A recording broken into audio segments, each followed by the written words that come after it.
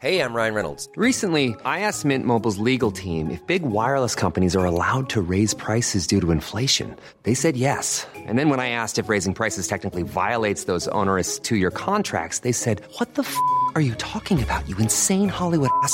So to recap, we're cutting the price of Mint Unlimited from $30 a month to just $15 a month. Give it a try at mintmobile.com/switch. $45 up front for 3 months plus taxes and fees. Promo rate for new customers for limited time. Unlimited more than 40 gigabytes per month. Slows full terms at mintmobile.com.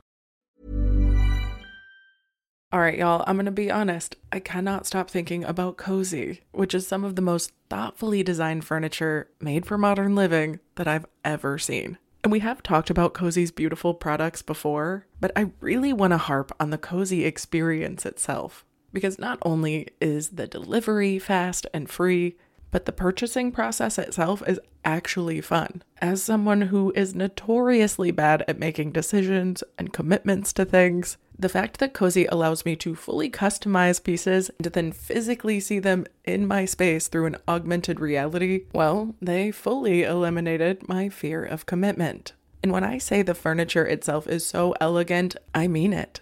Everything is carefully designed in Canada with the intention to enhance any space with high-quality products at a fair price. So transform your living space today with Cozy. Visit cozy.com to start customizing your furniture today.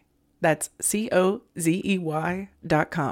This episode is sponsored by BetterHelp. A lot of us spend our lives wishing we had more time. I know I do. But I think it's equally as important to know what you do with that time, if you had it. But learning how to prioritize what's important to me didn't come naturally. It's taken a lot of wonderful, loving people, including a couple of really great therapists, to get me there. Now, I've said it before and I'll say it again. I do believe the world would be so much better if everyone had access to a good therapist that did the right thing for them. But until we get to my perfect utopia, I will never stop searching for ways to make self-help and therapy and life improvement more accessible. So if you have personally been thinking of starting therapy, maybe BetterHelp is the right thing for you.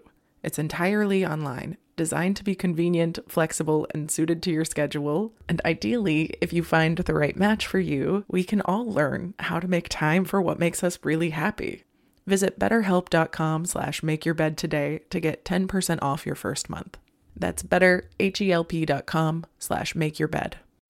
Welcome to the Make Your Damn Bed podcast.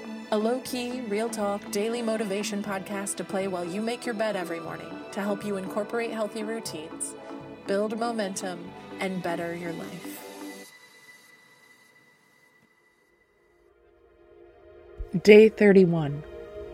Everyone has vices. Some people may have really positive vices, and some people may have really negative vices, but most of us have a mixture of the two.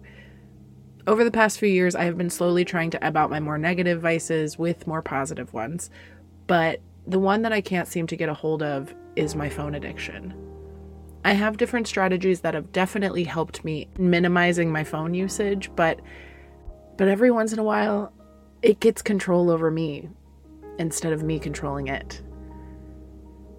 Unfortunately, I use social media for my work, so it is a really, really beneficial practice for me. I have convinced myself that I need it to survive. But that said, I definitely spend a lot of hours on there that are not work-related. If you're like me, you probably find yourself just grabbing your phone randomly and opening up apps without actually consciously knowing what you want to be in your phone for.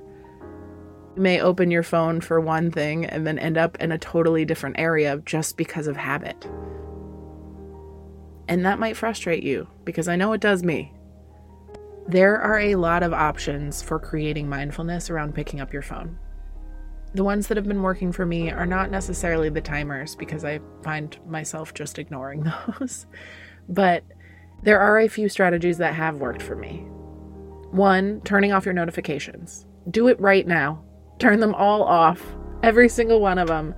They need to go. You won't forget to check. I turned off my Facebook, my Instagram, my Twitter notifications, and guess what? I still see when somebody comments because I go on there so regularly anyway. Turn them off. They don't need to be alerting you every time somebody mentions you in a story. It's silly. Get rid of it. 2, move your apps around. Sometimes I will mindlessly pick up my phone and be in Instagram when I went to go check the weather. I need to move my apps around regularly and hide them from myself. I literally move Instagram off of my home screen and I say don't show up in my little shortcuts, and I put it in different places so that I don't just organically click that thing without even realizing I had opened my phone, which is definitely something I've done a lot. I have also been attempting to spend 60 minutes a day without any screens. I'll stick my phone in a drawer on silent and just leave it. I find things to do with my time that I've been putting off, whether it be meditating or yoga or cleaning or reading a book. There's plenty to do without screens. And sometimes it's good to be bored. Let your eyes adjust. Let your brain adjust. Let yourself miss it.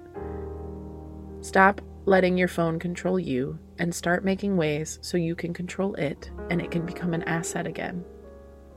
My name is Julie Merica, and thank you for making your damn bed.